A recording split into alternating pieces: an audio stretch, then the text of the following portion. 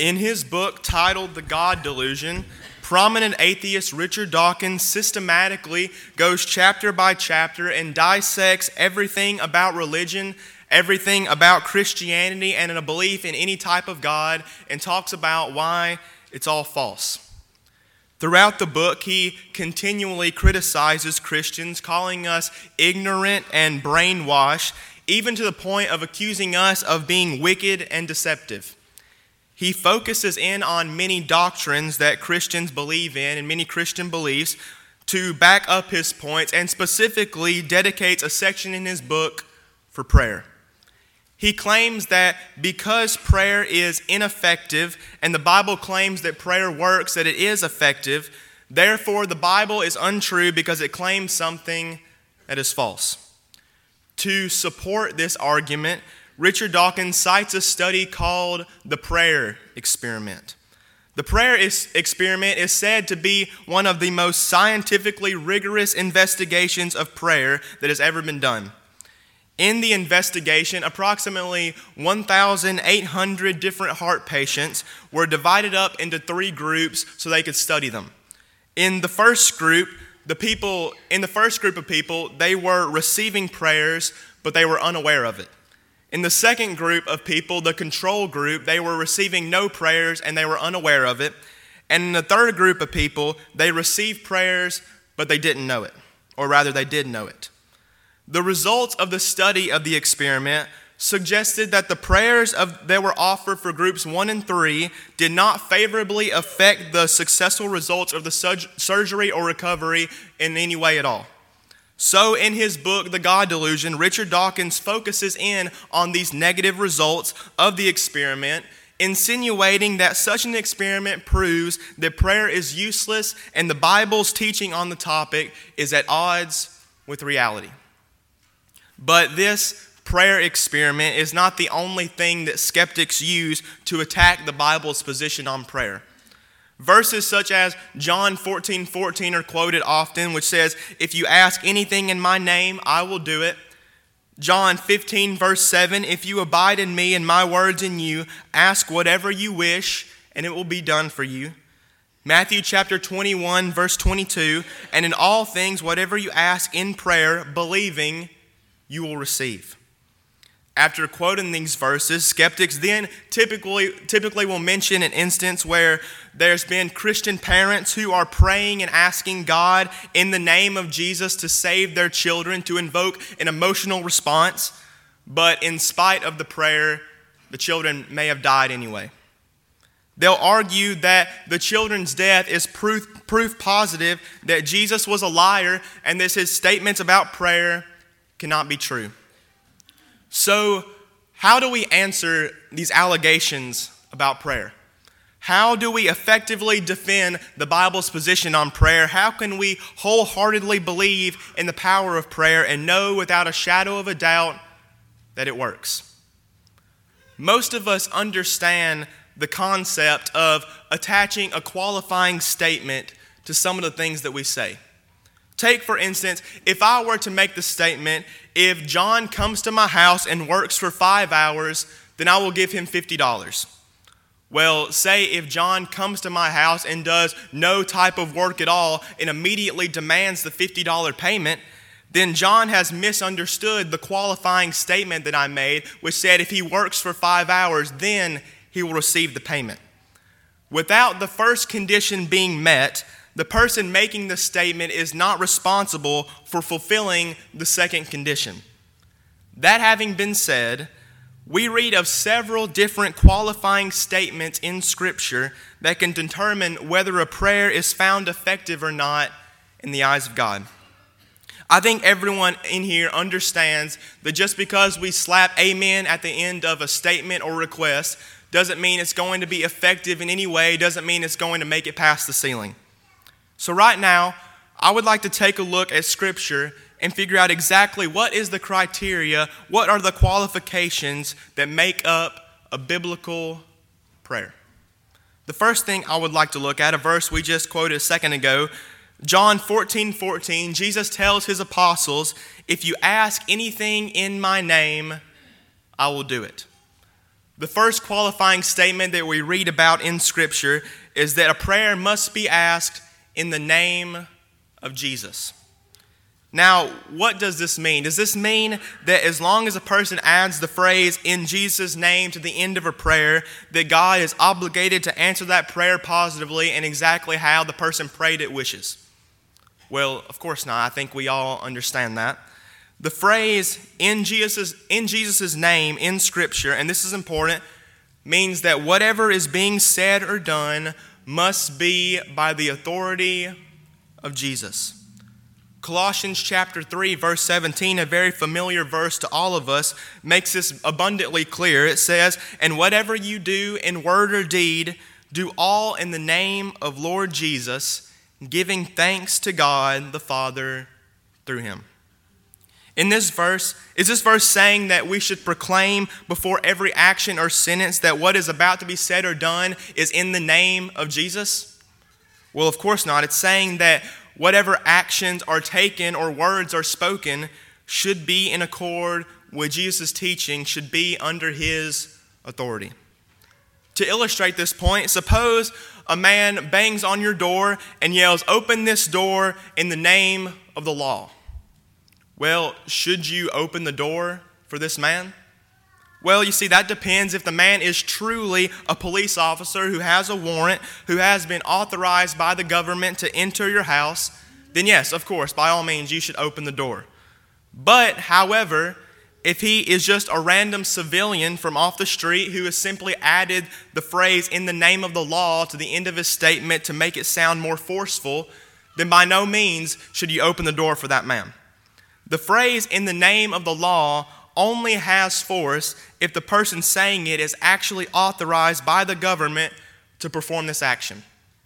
In the same way, the phrase "in Jesus' name" or "in the name of Jesus" only has power and is only effective if what is being prayed is actually authorized by Jesus. If I prayed, "Lord, please forgive me of my sins, even though I don't forgive others of their sins. In Jesus' name, amen." Of course, Jesus is not going to comply with that request because he has explained that God will only forgive those who are willing to forgive others. And my request is not authorized and is not truly prayed in the name of Jesus. The next qualifying statement that we read about in Scripture that is widely recognized for effective prayer in the eyes of God is that the person praying must honestly and wholeheartedly believe that God can and will grant that prayer if it is according to his will. In Matthew chapter 21, verse 22 says, "In all things, whatever you ask in prayer, believing, you will receive." In James chapter 1, we read a very interesting portion of Scripture and a pretty rare verse that we see if we pray for wisdom, that God will 100% give it to us freely and without reproach. There are very few instances in Scripture where a promise like this is given to us, but if we continue reading in James chapter 1, verses 5 through 8, we see the qualifying statement of how we are to pray God and ask for wisdom. So if you would, James chapter 1, let's read verses 5 through 8 together. James chapter 1, starting in verse 5. "If any of you lacks wisdom, let him ask of God, who gives to all liberally and without reproach, and it will be given to him. But let him ask in faith with no doubting, for he who doubts is like a wave of the sea, driven and tossed by the wind. For let not that man suppose that he will receive anything from the Lord. He is a double-minded man, unstable in all his ways."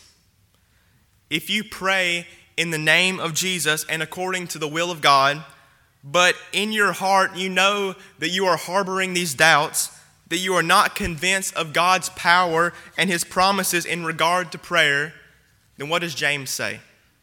He says that person should not expect to receive anything from the Lord. He calls them a double-minded man, unstable in all his ways. Another qualification, the next thing I would like to look at that we read about in Scripture. Suppose a person prays that God will grant him $10,000 every day for the rest of his life so that he can spend that money on himself to gratify his physical pleasures. Even if this person prays in the name of Jesus, according to his will, and honestly and wholeheartedly believes that God will answer this prayer, is God obligated to comply with such a request? One of the key concepts and qualifications regarding prayer and that we read about in Scripture is the reason for which a person is making the request. If we are making a request that is driven solely by selfish or impure motivation, then by no means can we expect God to grant whatever we want that we're requesting. Going back to the book of James, he makes it abundantly clear in chapter 4 of James chapter 4, verses 2 and 3. James is talking about prayer. He says, "You lust and you do not have. You murder and covet and cannot obtain. You fight and war, yet you do not have because you do not ask. You ask and do not receive because you ask amiss, that you may spend it on your pleasures." If our prayers have an underlying foundation of selfishness and are completely unmotivated by any type of spiritual concern, then we cannot expect our prayers to be effective in the sight of God. And lastly, the last qualification I'd like to look at about prayer is that a biblical prayer in the importance of persistence. In Luke chapter 18, we read about the parable about the persistent widow. And Jesus talks about this widow. She goes and makes a request to the unjust judge. And even though her request is a noble one, even though it's a righteous request, the judge doesn't feel obligated in any way to grant her request. But because she is persistent, because of her continual coming to the judge, he finally gives in and grants her request. Jesus then goes on to say that if an unjust judge can be swayed by persistence of the widow, by her continuous request, how much more effective is the persistent prayer of a virtuous person when addressed to the judge of all the earth? Jesus prefaces this parable in verse 1 of Luke chapter 18 by saying, "Men always ought to pray and not lose heart." 1 Thessalonians 5:17, we all know it. It says, "Pray without ceasing." Making our requests known to God, but not only that, but following up on those requests, making a conscious decision to continually have a connection with our Savior. The skeptics, as we have mentioned, they love to cherry pick situations where they claim that it appears that prayer hasn't worked or that God hasn't answered a prayer positively. And it is true that God does not always respond positively to every request that is made to him. But in all reality, it would be virtually impossible to document the millions of incidents where people's prayers have been answered positively. And I'm sure that everyone in here has an example of where they have seen God working through the power of prayer. And I've told you all these things to let you know that when a prayer appears to go unanswered, or when someone claims that prayer doesn't work, that's simply untrue. It's not as simple as God just simply refusing to comply with a request, but the Bible tells us a set of criteria that allows a biblical prayer, if a request is not answered positively, then perhaps at least one of the qualifications of a biblical prayer may have been missing. And these qualifications found in Scripture, they shouldn't be treated as a checklist of some sort, but rather these things should come naturally as we talk to God in prayer, if we are good stewards of the Scripture, if we are good students and we know what the Bible has to say about prayer. And it truly makes me worried as we talked about things like the prayer experiment, about how believers think about prayer, how they view prayer, of how we can treat it as something like a science experiment. Have we sunken so low as a society, as a church, that our mindset towards prayer is nothing more than some sort of algorithm, than some sort of magic words that we can say and that we can use as a crutch to receive anything that we want without limit? Because that's not what biblical prayer is. Biblical prayer is a true, strong personal connection with God our Father. And I don't think there is a more vivid depiction in all of Scripture of a true personal connection with the Father through prayer than Jesus' prayer in John chapter 17. In John chapter 17, Jesus has just finished telling his apostles that they are all going to leave him, that he will be all alone. The whole betrayal and crucifixion process is about to begin. Jesus is about to enter the Garden of Gethsemane, where everything is about to start happening at once. But here in John chapter 17, Jesus takes the time to talk with his Father. This might be one of the most meaningful, one of the most powerful personal connections that Jesus has with his Father while he's on this earth. You know why I think this? I think this because Jesus is anticipating his betrayal, the suffering he is about to endure, because he is aware of the horrible things that are about to come, and that makes this prayer so much more meaningful to him. When I went whitewater rafting a couple years ago, and we entered the Olympic section, and the waves were just too much for our little raft, and our raft completely flipped over, and I went flying and flailing into the river. As I was trying to make it to safety, as we finally got back to safety and we entered our raft and we were floating down the remainder of the river, I think that was some of the most sincere, some of the most meaningful prayers that I've ever prayed.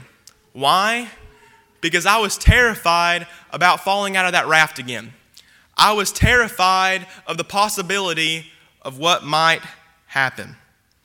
When we are aware of some sort of impending physical suffering, or when we are absolutely desperate and in a time of need, our prayer life is majorly affected by this. And we pray some of the most fervent and some of the most meaningful prayers we've ever prayed.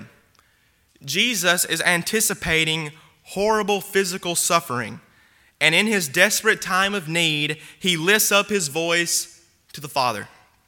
His prayer right here in John chapter 17 is the last true lengthy interaction Jesus has with the Father before God turns away from him. Before God can no longer be in his presence because he is bearing the sins of the whole entire world while hanging up from that cross. Jesus prays a beautiful prayer in this chapter, and we don't have time to go verse by verse and dissect everything that he says. But this prayer is beautiful because it's one of the only true in-depth prayers that we have recorded from Jesus. We know that Jesus was constantly in prayer, especially by reading the Gospel of Luke, but we don't have many of his full-length prayers recorded in Scripture. So that makes this chapter so much more powerful, because we get an insight on the personal connection that Jesus had with God. We get to see an insight on his thoughts and his character in this one last plea he has with the Father. The prayer is split up kind of in three different sections. The first part of the prayer, in verses 1 through 5, Jesus prays for himself. A phrase Jesus keeps repeating in these first 5 verses of John chapter 17 is, "Glorify me, Father." Jesus is about to reach the culmination and the climax here in his earthly ministry by dying on the cross. He has glorified God by being obedient to him. He has glorified God by becoming a humble servant for him. In the next portion in the chapter, in verses 6 through 19, Jesus prays for his apostles. He prays for the people who he was closest to on this earth, who were with him throughout the course of his entire earthly ministry, because Jesus' time has come, and now it is the apostles' job to continue the Lord's good work, to continue to further the kingdom on this earth. These are the men, the apostles, the men who Jesus is praying for right here. These are the men who will go on to write the entire New Testament, who will go on to preach the first gospel sermon, who will go on to be responsible for the exponential growth of the church right here in the first century, and who will go on to die the most brutal, the most excruciating deaths for the cause of Christ. The majority of the apostles of the apostles, soon after Jesus prays this prayer, will turn their backs on him. Judas will betray Jesus, Peter will deny him, and the remaining ones are scattered and are not there for Jesus in his last hours in this desperate time of need. But nevertheless, Jesus chooses to pray for them in this time of need because he knows what they are capable of. He knows they will go on to do great things. And lastly, in the final portion of his prayer, what I'd like to close on in verses 20 through 26 is Jesus prays for us. If you would, let's read John chapter 17, verses 20 through 23 together. When Jesus prays for us, John chapter 17, starting in verse 20. I do not pray for these alone, but also those who will believe in me through their word, that they all may be one. As you, Father, are in me, and I in you, that they also may be one in us, that the world may believe that you sent me, and the glory which you gave me I have given them, that they may be just one, just as we are one. I in them, and you in me, that they may be made perfect in one, and that the world may know that you have sent me, and you have loved them just as you have loved me. In the final portion of Jesus' prayer, in his final request to God the Father while on this earth, Jesus prays for you and me. He prays for the New Testament church. He prays for this congregation, for us to be unified, for a plea for unity. The Mars Hill Chorus, we took a trip to New York this past spring break, and while we were up there, we went to a little congregation up there, and we did the services for this congregation. And while we were worshiping with them, we sang the same type of songs that we sang this morning. We read from the same Bible. We prayed the same type of prayers that we prayed this morning. On the youth group mission trip that we went on this summer to New Orleans, in the congregation that we were helping down there, we fellowshipped just like we do here. We preached the same type of sermons. We prayed the same type of prayers. We sang the same type of songs, even though they may have sang them a little bit differently than us. And churches across the world right now, this morning, they are fellowshipping together. They are assembling together. They're partaking of the Lord's Supper. They are striving to be of one body. Why? Because we are striving for unity. Because we are striving to fulfill Jesus' final request for us in his prayer in John chapter 17, to be unified. I read a quote several years ago that has stuck with me ever since I first read it. It was in a book written by Thomas B. Warren, a famous, he wrote a lot of biblical books, and he was talking about unity in the church. And in this quote, he said, "In matters of obligation, there must be unity.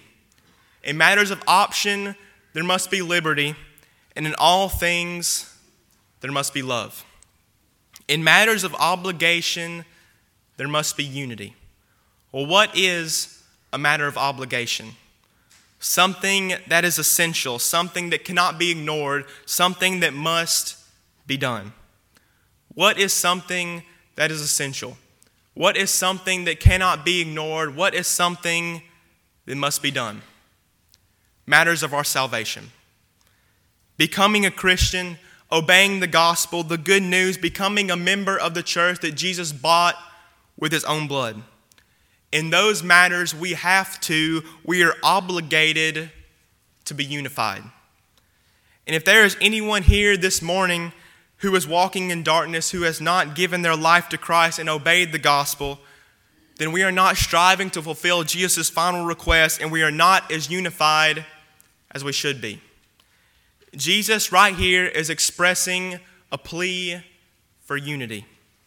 And he died on that cross for us to be of one mind, for us to be of one body, for us to come to the unity of the faith. This morning, if you are walking in darkness, if you need the prayers and encouragement so that you can have a stronger prayer life, so you can have a stronger connection with the Father, or if you feel that you are not striving to be more unified, if you have not become a Christian, becoming a member of the church that Jesus bought with his own blood, being buried in the waters of baptism, becoming a new person in Christ, if we can assist you with any of these things at all, please come as we stand and as we sing.